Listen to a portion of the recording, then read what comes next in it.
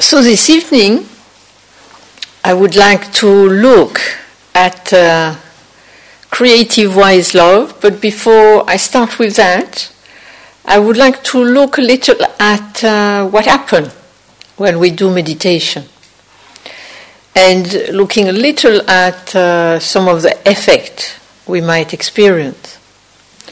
And so I would make a difference between what I would call experiencing like a meditative state, where you might feel quiet and clear, or you might see something clearly, or you might feel spacious, or you might have a great calm. And I think what one has to be careful of is that when we sit in meditation, we are not going for always experiencing that effect. Time to time on a meditation retreat or at home, we can experience that effect.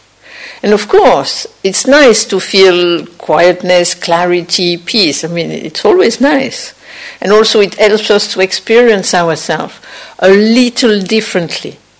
But I would not say this is in a way the goal of the meditation. This is not the main effect of the meditation. I would say it's something that happens. It's a side effect of the meditation. And of course, if it happens, we can enjoy it. But generally, it comes and it goes. Because like all things, that too is impermanent. So to be careful to assume, now finally I'm experiencing this quiet and clear state, and now from now on I will always experience it. You might experience it time to time, but I cannot guarantee that you will experience it all the time. It very much depends on condition, your level of energy, your level of intention, and also many different other things. But it doesn't mean that it doesn't happen. Of course, it happens. But to me, what is the most important effect is actually what I would call the effect of releasing. And that is an interesting effect because you can have a good or a bad meditation and you will still have that taste of that effect. And the way we can notice it, because it's quite a subtle effect, is that you sit in meditation, and who knows, you might be really bright and clear, or you might be a little sleepy, or you might be lots of thought.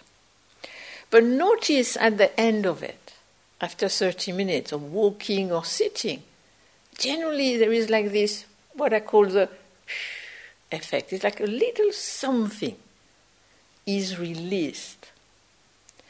And this little release, in a way, that's what to me is one of the main effects of the meditation. That over time, it accumulates, and then it helps us to move from grasping, from holding, to creative engagement. And that's why often when people leave a retreat, they say they feel the effect for about up to 3 months, depending on their condition. And then, like all things, it goes. And a friend said to me one day about this effect, she said, I leave a retreat, I go home, and I look at my daughter in such a different way. And for the first few days, it's so peaceful. And then, of course, it changes. But it was very interesting, and I think it's that releasing effect, that you're not kind of holding, fixing, you're really meeting the person in the moment, instead of meeting the person how they were 2 weeks ago or what they did yesterday. You really see them in that moment and encounter them in that moment. So I think in a way to be careful about often I feel people sit in meditation waiting for something to happen. And most of the time not much happens. But the releasing effect, that I think happens. And over time, that's what it makes a difference in our daily life, the way we are with what we encounter. Then I wanted to speak about in a way, the difference, and what we again doing here through this releasing, the difference between grasping and creatively engaging. And so to see, I'm not using the word unattached, the word detachment, but I'm just using these two words, grasping and creative engagement. Because I think the releasing, to me what happened with the releasing is not just that something goes, but because that something goes, in a way, there is an open space in which then our creative potential can happen. So we're not trying to become impervious to things. So that if I meditate long enough, finally I'll be in a constant state of floating on a cloud. And anything that happens, who cares? I am on my little cloud. Personally, I don't find that very interesting. And I don't think that's what the meditation is about. But I think the meditation is about, in a way, dissolving something. And then, actually, it's not this empty void, but it allows for this creative engagement, this creative response to what we encounter and to what we experience. So what I like to look at is first to see a little how the process of grasping works, because I think that's quite fascinating. It's interesting to look at. And I think it's very important to see that we again not going for eradication of grasping, but we're going for diminishing of grasping. That if we grasp 95%, we might move it more toward 50%. Because I think just in terms of, I think grasping, it's a survival mechanism. But I think it's kind of how much do we do it?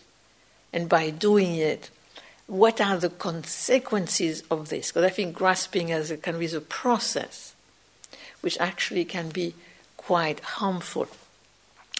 So let me do my little party trick, the only one this week.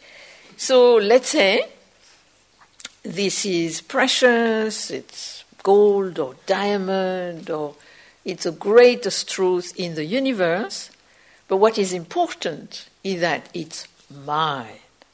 So it's precious, it's mine, and so I want to hold on to it. I want to keep it, I want to protect it, I want to keep it close. So I do this. And if I do this for any length of time, two things happen. The first thing that happens is that I get a cramp in the arm. And this generally is a signal of grasping. If we feel tension, often it's a signal there is grasping, there is holding. But actually, if I do this, there is something much more problematic. That if I do this, I cannot use my hand for anything else. So I'm stuck to what I'm grasping at.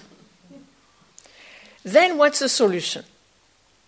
First solution, you cut the hand. It's a little drastic, but this is, I would say, the ascetic path.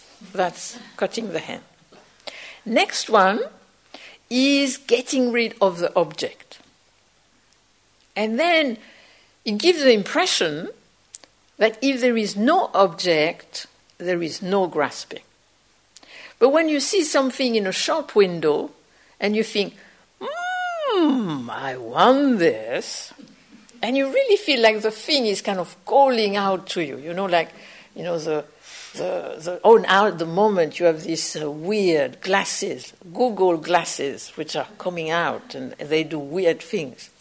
And you might think, wow, I need these glasses. It's kind of like the glasses are calling out to you. There is a glow around it. They say, you really want me, You did not know it, but you need me so much. Whatever you see something and you feel, wow. And it's like nearly the thing is calling out to you. But the thing is really not calling out to you. It came upon condition, it's there. And it's us, by grasping at it, who kind of do this magnification of it, the glow around it. And so, I don't think removing the object is a solution. So then, I would say what we do here on this retreat is one of the solutions, which is to slowly, slowly, slowly release. And then there is openness. I can move the thing, I can use it. There is freedom. So that's what we're trying to do here, to in a way uncoil, to kind of open up to our circumstances instead of grasping, holding.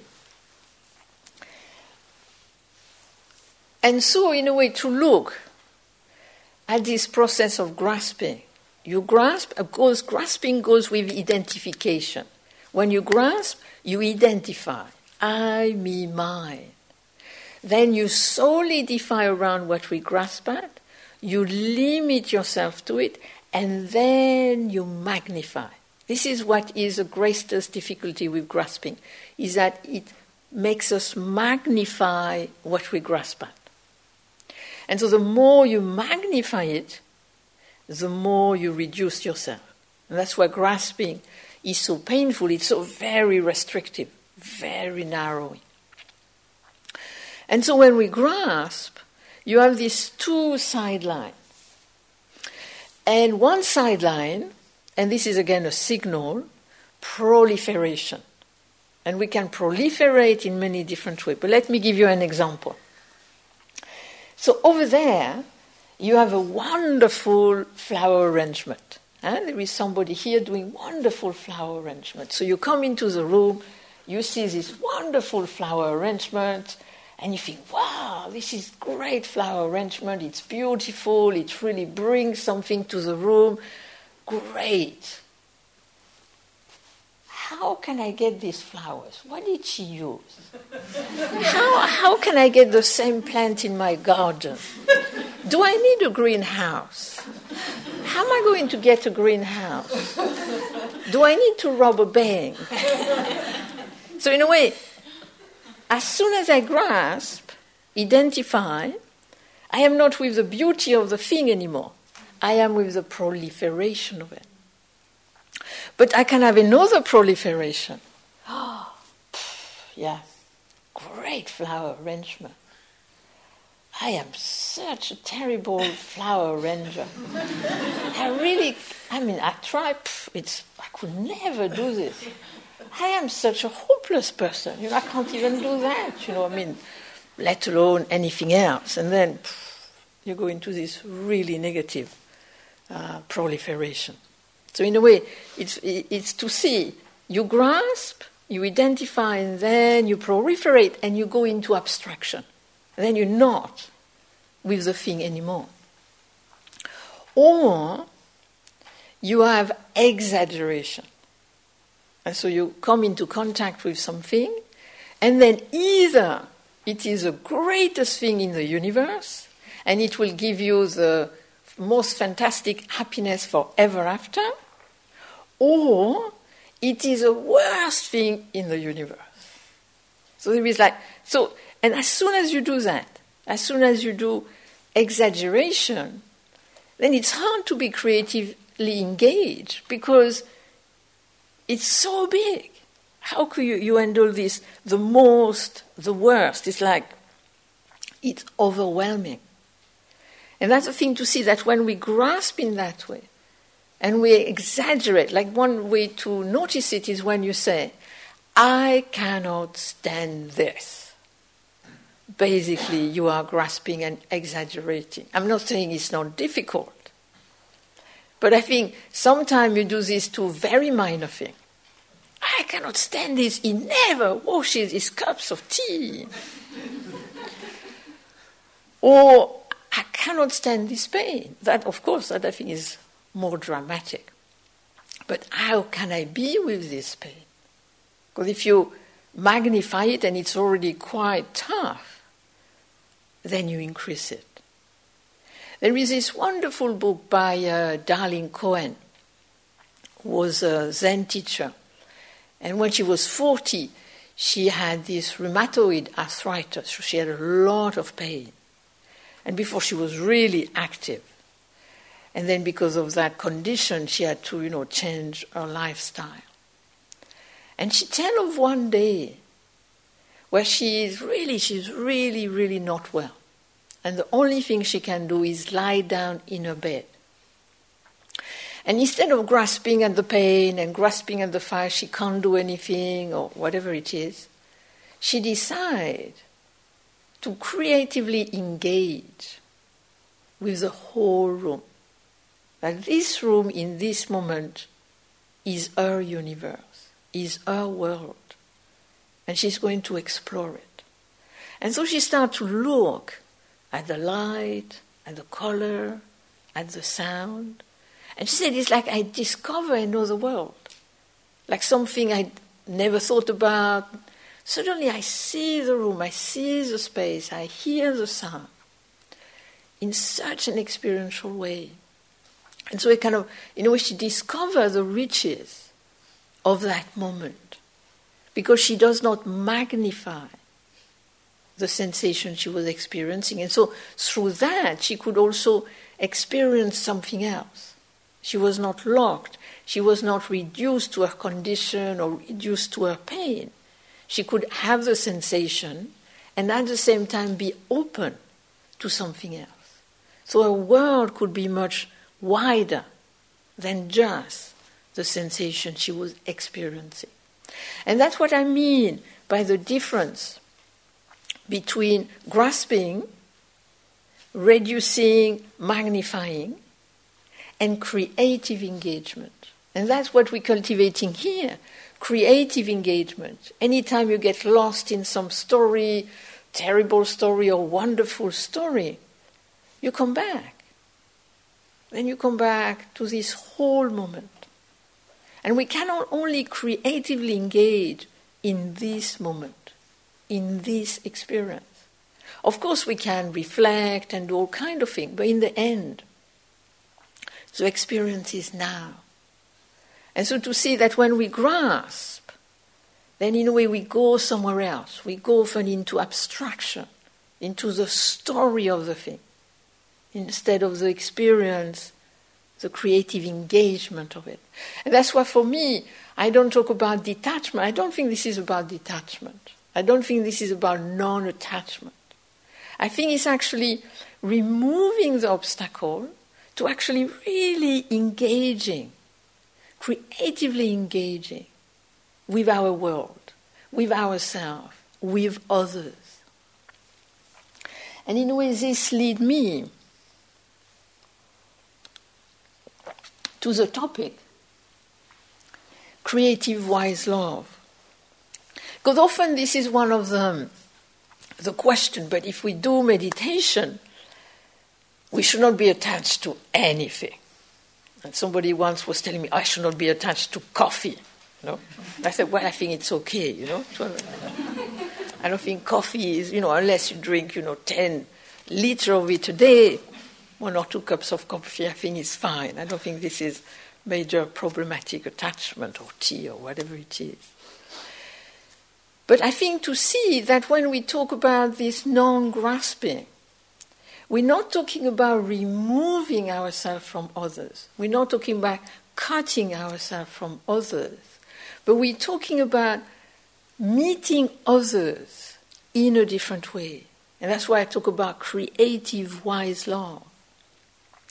And because personally I feel that love is essential feeling to have for a human being. I think this is really one of the vital feeling we have, a quality we really need to experience, we really need to cultivate. And so in a way to see the difference between this idea of non-grasping, non-attachment, and then this other idea of love and care. And to me the meditation, and this is very much something for our daily life, we're always relating to people, we're relating to ourselves. How do we relate to ourselves and others? Do we relate to ourselves and others in a loving way, in a caring way? And I would say that actually love is so essential because it helps us to open to others, to open to life, to learn to see beyond ourselves, to appreciate somebody else, to appreciate something else. Because in one way we're a little stuck in here. I mean, nobody can have our illness for us, nobody can have our thought for us, and we can't really know. I mean, we can surmise what really somebody feel or think. So we're a little kind of like encased in this body and mind, heart. And I think loving is something that in a way moves us, opens us to ourselves, to others, with this kind of like caring, kind, appreciation, interest. So it's kind of helping us to relate to life, to relate to the world. And what I find is interesting with love is to look at the texture. How does it feel? Not as an idea, but as an experience. When we love somebody, when we love something, how does it feel? And generally, it feels warm. And so to me, this is an essential kind of quality we need to experience, it, that warmth. And notice, I love my niece, and whenever I see my niece, I feel warm. I love snow. Rarely where I live, when it snows, I feel, great, snow. And then there is this warmth, there is this lightness. There is a lightness to us when we love something. And that's why we have this strange problem. That actually, if we do not love ourselves, we are stuck with this person 24 hours a day. That is a bit tough, Can't get rid of it. Can't change it. But look at it the other way. What if we really loved ourselves? Then we would be warm and light all the time. We would not need much more than that. And it's such an easy way to feel light, to feel warm. And so in a way to see how often we have this really critical discourse about ourselves. I'm not good enough, I should be able to do this, but what about that? And then it's kind of like, I am with this ghost, this kind of like, unfriendly, oof. But if you turned it around, and to me this was one of the gift of meditation. I feel that the awareness we're cultivating is not just to see the bad stuff. I think we have to be careful there, to think, I must find every bad habit and then I'm going to sort myself out. But I think the awareness is actually to see both. To see that, yes, we have some difficulty, we have some limitation, we have some painful habits. But that's not all there is to us. We also have a lot of good quality, a lot of good, positive habit. And so in a way, the creative awareness makes us aware equally of both. And if you become more aware of your positive habits, your positive quality, actually you think, I'm not a bad person, I'm quite a nice person, I'm quite compassionate. And you kind of start to feel, a bit lighter, a bit warmer. And if you're lighter and warmer, it's also easier to feel lighter and warmer toward others. I think this is the thing. The more we kind of like tight, then it's very hard for any space for other things. But if we feel warmer about ourselves, lighter about ourselves, then you kind of, it opens up to ourselves and the world. So the two, in a way, work together. And where I realize the importance of that warmth, of that relationship, was when my grandmother, I live upstairs, and then my grandmother used to live downstairs with my mother. And my grandma used to love me. She really used to really love me. We had a great connection. And so whenever I went to travel, when I came back, she was like beaming, you're back, it's wonderful. I really made her day. She would feel warm seeing me, obliged. She was so happy to see me. And then about 2 years before she died, something went, like very likely in the brain or something else. Something went, like the neuron or whatever. And then I would come back and she would look at me like she would see me, but there is not that effect anymore. And I had the feeling she could not have that connection anymore. She could not have that relationship anymore. But one thing she could have it with was with animals and flowers. And so whenever my niece brought her a little rabbit, she would spend the whole day sitting next to the rabbit in his cage.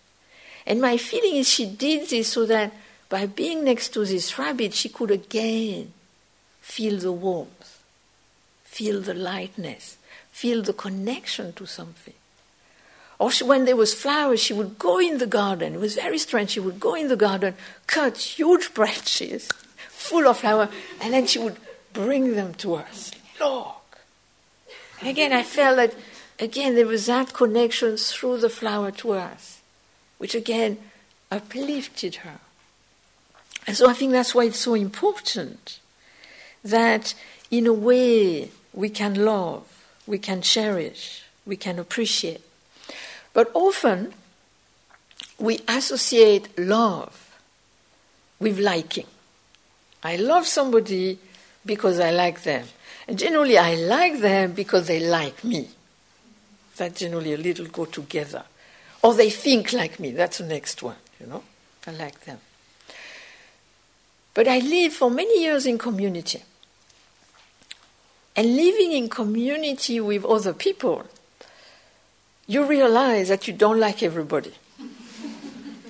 Because you really don't see eye to eye. When you live in community, you really start to see people really don't see the same thing. They really come into a room, and the perception are really different. There is very different type of people. And so it's like you generally like and feel friendly with the people who have the generally the same perception, same apprehension.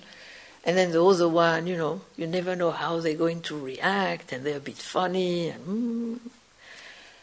But what I found over time is that even if I did not have, strong connection with someone and we did not like each other that much, actually I still cared for them because I shared the space, I related to them, and I cared for them as human beings, as common fellow human beings, having the same aspiration.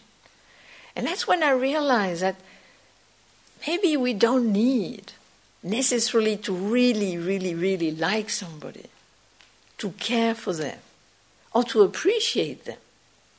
And so I think to again be careful to this quick association. I love something, I like it, and then all that comes with it. Then what's fun with love is that there is lots of possibility. You can love yourself, you can love your friends, your children, your family, endless, your cat, your trees, snow. There is lots of things we can love. It's like, and what is weird is that we have this feeling that there only is so much love. So, if that person loves me, but also love this and love that, then I'm going to get less love, because there only is that much. And if he gives or she gives a little bit over there, I'm not going to get it. So we have a very I would say, proprietorial and also limited. That kind of love is only a little bunch. But I would say no, that's what is beautiful about love, that the more we love, the more it ripples. The more we experience it, the more, in a way, it's kind of like it spreads. It's very interesting if you are with somebody who is really kind and friendly, how that reverberates. I mean, there was a neighbor near us, and once I found she was really stuck, and I said, "Oh, can I help you?" And she really needed to go to the supermarket, so I took her there, brought her back. But then I was wondering, I mean, she's this old lady, how come she has nobody? And then I realized she had nobody to help her because she cut everybody out, her children, her neighbor, anything. She was always getting into trouble with everybody and disliking them because they did this or they did that. And so in a way, her relationship was smaller and smaller and smaller, to such a degree that me, a stranger, would actually offer to help her because there was nobody else. And then I look in a way at my mother, who there is lots of people around her. And she's really well supported because there is that really light, loving quality to her. She's, generally sees the good in people and generally has no trouble with nobody. And it kind of like when people are with her, everybody will meet my mother, all my friends, and I think this is weird. They say, but she's fantastic. And I think, she's my mother, she's okay. But people can see something there, something that is light, that is bright. And I think that's what love and this loving kindness practice you were doing today, that's what it brings. This lightness, this openness, this brightness. So then, what we have to be careful with this loving thing is when we project it too much outward. That sometimes, that's why I think it's so important to love ourselves, so that our identity does not rest in the love of somebody else. Because if that person stops loving you, where does your identity go? I mean, if you rest your identity in somebody else, I think, things are impermanent, so you have to be careful there, who you trust it with. But I think it's just to see, of course, if somebody loves us, it's a great gift. I think one of the greatest gifts. The fact that you think, I'm not that great, and then this person says, you are so great, I love you. And you think, what's the matter with them, But if you live long enough with them, you think, yeah, they really love me. Oh, that's nice. Well, if they love me, I must be lovable, so, yeah. Of course it's nice to be loved. But if you put your identity all there, then it's kind of a shaky identity, because you change, people change. So I think to see, love is not so much about identity, but it's more about building that openness, building that warmth, building that lightness. And also know that we love the person for us. That I think is kind of tricky. Of course we love them because they love us. I mean, that generally can go a little together. But not only that, we need to love them for who they are and not who we want them to be for ourselves. Because then our love is a little kind of fragile. Then there is often another thing we love. If often there is that identity, love, romantic love. And then romantic love, that's really like big exaggeration. I'm not saying it's not intense and things of that nature. But I think it's to associate romantic love or loving somebody with this intense falling in love feeling. When I fell in love with my husband, it took 3 days, and I was in this intense, and I must say I was quite happy when it stopped. I thought, this is tiring stuff, I mean, if you feel intensely like this all the time, it's a bit kind of, nerve-ending. And I think this is, we have to be careful to think that love is just this intense emotion. This kind of like whiz bang. It's a bit like enlightenment. Enlightenment, often people think it's like a Christmas tree going, you sit in meditation and suddenly you lit like a Christmas tree and you start to float. And I think there is a little idea like this with romantic love, like whiz bang, the Big Bang. And the problem with the Big Bang is that, it happens and then it goes and then the universe is created. And I think it's the same with love. Falling in love is an emotion of it. But then loving is a development of it, is a cultivation of it. And often I have the feeling that love, we think it's an emotion, it should be there, and I don't have to do anything about it. It's just like thinking if I just sit in meditation, enlightenment should pop in. I don't need to have anything to do. Well, maybe it's going to jump from the bulb over there. Maybe it's there. Generally, it doesn't jump. Same with love. So I think, in a way, to me, that love is something we cultivate. And we intentionally cultivate. Because actually, it's very easy to stop loving. Especially if you associate the feeling with just that emotional feeling. If it's intense, I love the person. If it's not intense, I don't love the person anymore. I don't think it can be like this because emotions change. We can't feel intensely all the time. And so I would say love is really looking, what is love? Do we think it's just this feeling? Or do we see that it's all kind of things coming together?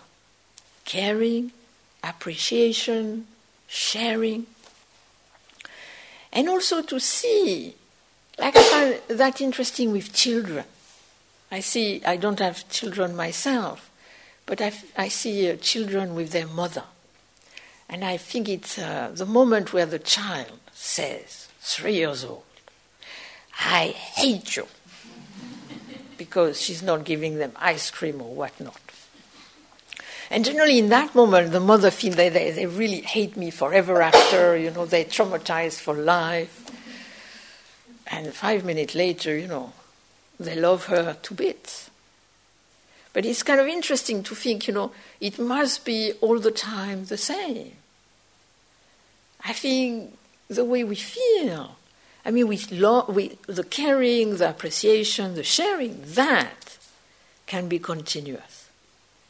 But the way we feel about the person, the child, the friend at any given time, this is going to change with condition. If we're tired, if we're ill, doesn't mean we don't care, we don't appreciate, we cannot share. So I think we have to be a little be aware of that. Then another thing to look at is, do we grasp at the feeling?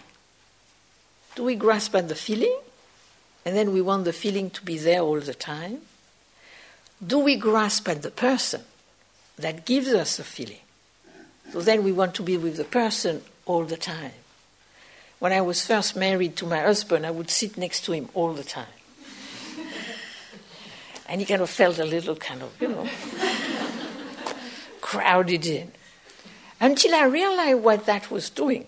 Not only was it crowding him a bit, but because I was grasping at him, I was not developing any relationship with other people. I was not making friends. And then I realized that love is not like 2 eggs coming together. Because I think this is, again, the idea of romantic love. If you love somebody, then you're going to think the same, experience the same. It will become that there's just 2 eggs becoming one. And then I realized, no. It's actually like 2 parallel lines. And then what's in between the lines can grow. But outside of the line, you also have to relate to others. You also have to grow more kind, different loves. And that's when I realized that the more there is love, the more it grows with other people, with all kinds of things, as long as we don't grasp. That's why I talk about creative wise love. Because creative wise love can kind of just open, is more spacious, more open-ended, more growing. When grasping love, grasping at the feeling, which is going to change anyway, grasping at the person, then it kind of tightens the person.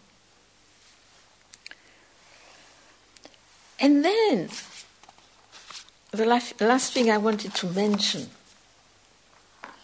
is about love. So you have the feeling, you love your child, you love your partner, and then, for example, with a partner, you fall in love, you love, oh yes, let's live together. And then you live together, and then generally problems ensue. And then generally you assume there is not enough love.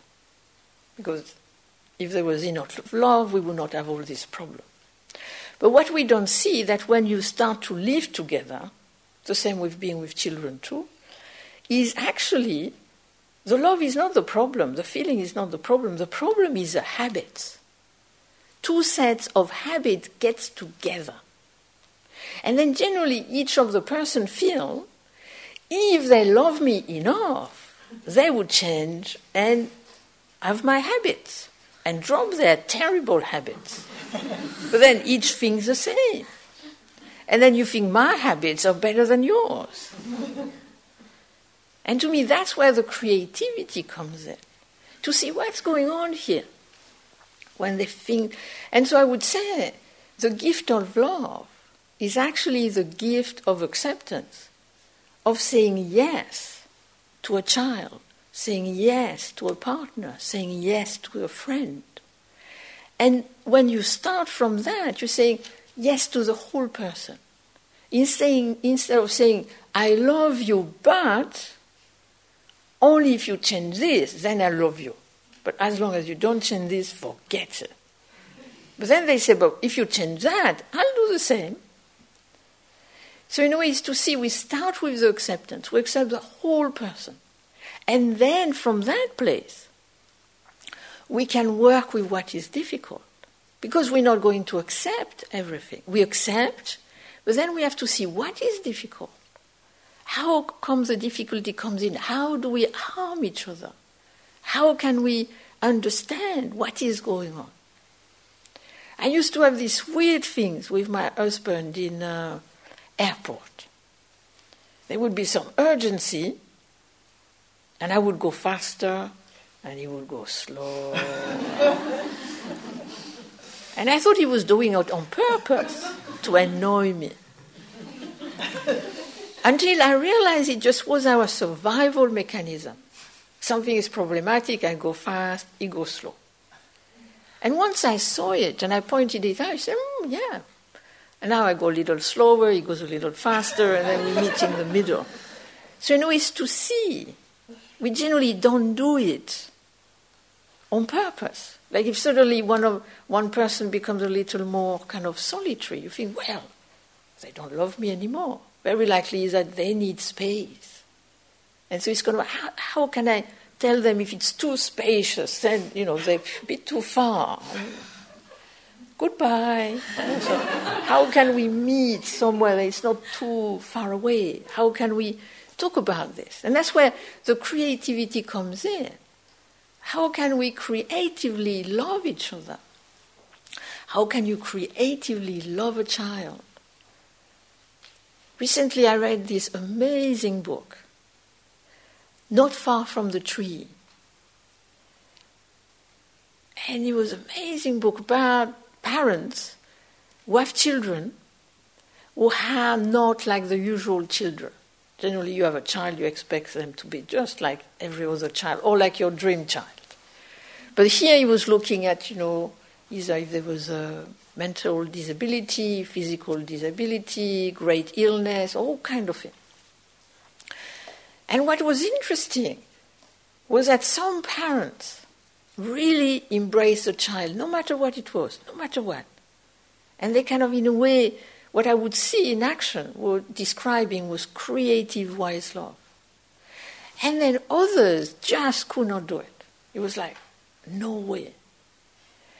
And there was this incredible story about this young baby who was born like really, really, really, really disabled.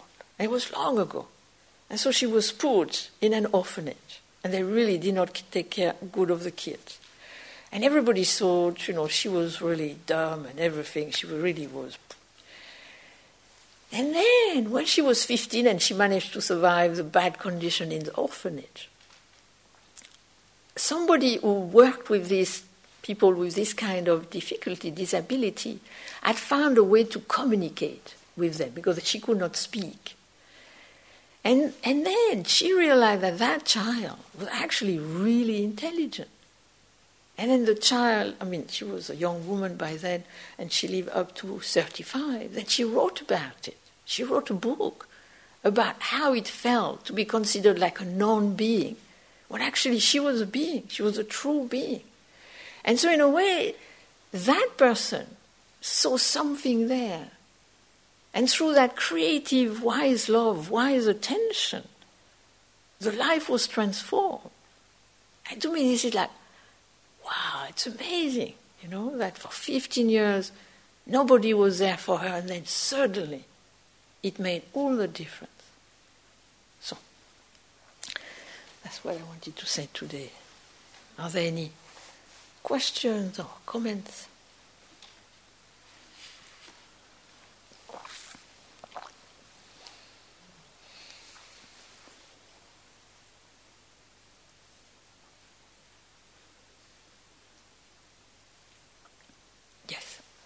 No question, but can you share a little about your nun experience when you were a nun? When I was a nun in Korea. You see, if you really want to know the whole story, then actually you can get a book. Because I wrote a book because I was a nun in Korea for 10 years. And it was a very special experience for me, and I was really lucky to be able to do that, because in Korea they really have a very, very good meditation practice, and also they are wonderful people. They're really kind, they're wonderful people. So I was extremely fortunate. And while I was there, I met a lot of wonderful nuns, because what is interesting in the Buddhist tradition is that the position of the nun is a little haphazard. And in different countries, there will be different level of where the nun can be. And so I have a little percentage, In some countries they are like -10, in others they are 30%, other 45%. And Korea is actually the best. They are, I would say, 95% equal, because there's still a bit of patriarchy in there. And so while I was there, I really met lots of really impressive nuns. And my favorite one was a little one. She was so humble. She was very humble. But she had a wonderful story to tell. And she was really looked up to. But whenever she was a leader of the hall, and I meditated with her, and whenever she had a free time, she would be working, gathering acorn, and doing things. And I would do them with her. And then we became friends, and she told me her life story, which was really a good life story. And then I wanted that to be published, and so I wrote my life story as a nun, so that I could make a book of the two. And that's why you have this terrible title of Women in Korean Zen, which is actually our true life story, and then some of our poetry. So that's what is wonderful about in Korea, is that you can really, as a nun, have the same possibility as the monks, the same studies, the same practice, and you really have lots of wonderful nuns. And what was interesting, now things are changing, but because it's a very Confucianist society, then often you imagine nuns become nuns because, failed romance or failed life or things of that nature. When actually in Korea it was the opposite. Often the women became nuns in order to get out of the Confucianist system. Because in the Confucianist system, you are the daughter of so-and-so, the wife of so-and-so and the mother of so-and-so. So generally you define yourself through the male, your father, your husband, your son. But if they became nun, they were out of that. And then they could really become their own person. And so I met lots of really great nuns. They're really kind of, really strong and really lots of practice. And I went once to one of the very good nunnery in Korea, where once they were doing a 3-year retreat. I mean, in Korea, generally you do 3 months, 2 times 3 months, 10 hours a day. With every 2 weeks, you get a day off. You sit for hours, and then you can go for walks or do your laundry. And they decided they were going to do a 3-year retreat. And they were going to do it in silence, because in Korea, you're not in silence, generally, because you sit so long. And so there were 3 years in silence, so I went to visit them during the certain period you could. And what was wonderful about them, they were so light. You could really feel the lightness that came from their practice. And that's what I saw really in Korea while I was there with the monks or the nuns, is that in a way, often the more the people had practice, the more they had this lightness, they had this kindness about them. And at the beginning, everybody was really so serious about enlightenment. This is a matter of life and death, and they were kind of a little heavy. And then the more they practiced, generally you felt this kind of like this spaciousness, this openness. And I remember one day I went for working in the field with the then master of the temple. And we were coming back. And as he was crossing the river, he was like, and he was 70 years old, he was like, so light. And he turned and he smiled at me. And he was like, that lightness. So, it was great. It was really good to practice there. And then to see the nun was also very inspiring. And then once I asked them, because I did a book about Buddhist women, and I came back later as a layperson, and I was asking them the one question I thought I would ask them. And I stopped asking them very quickly because I got the same answer. And the question was, what is it that inspires you? I thought they would say, a great text, or a great teacher, And they looked at me like, what is it that inspires me? Myself. I inspire me. So once 3 of them told me the same thing, I thought, okay, I get the message. That's okay. You inspire yourself. So that's what also was quite really.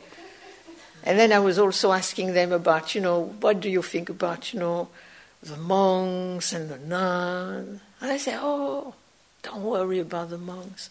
It's just like the wing of a bird. If he wants to fly, he needs both wings. Just one, he's not going to get anywhere. So they're quite clear about their place in the whole thing.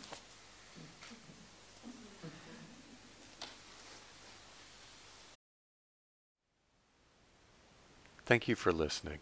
To learn how you can support the teachers and Dharma Seed, please visit dharmaseed.org/donate.